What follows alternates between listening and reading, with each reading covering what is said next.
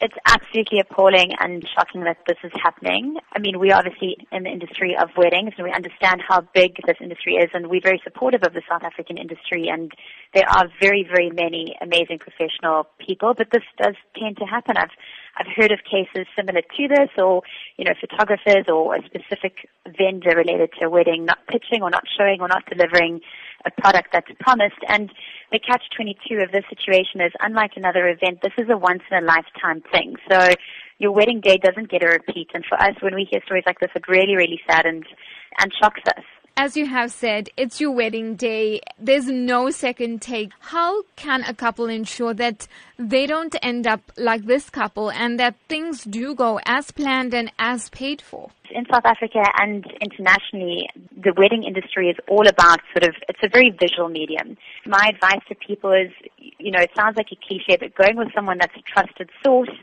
something that you've either seen before with your own eyes at a previous wedding or a friend or family member, or someone that you know that has done something and you can phone up and check sources is very, very important in today's world.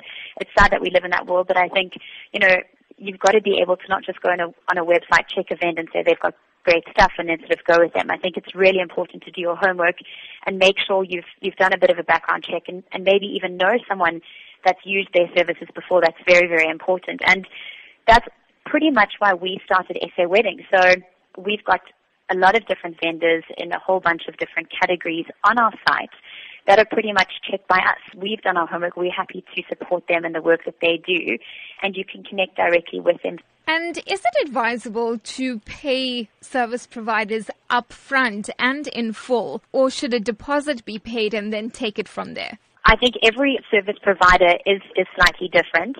I think that the whole 50% deposit and 50% upon using that person's speciality or service at the event is the standard and norm. And I think in anything today, in any modern business, there's very few things where you pay everything up front just because you're at so much risk.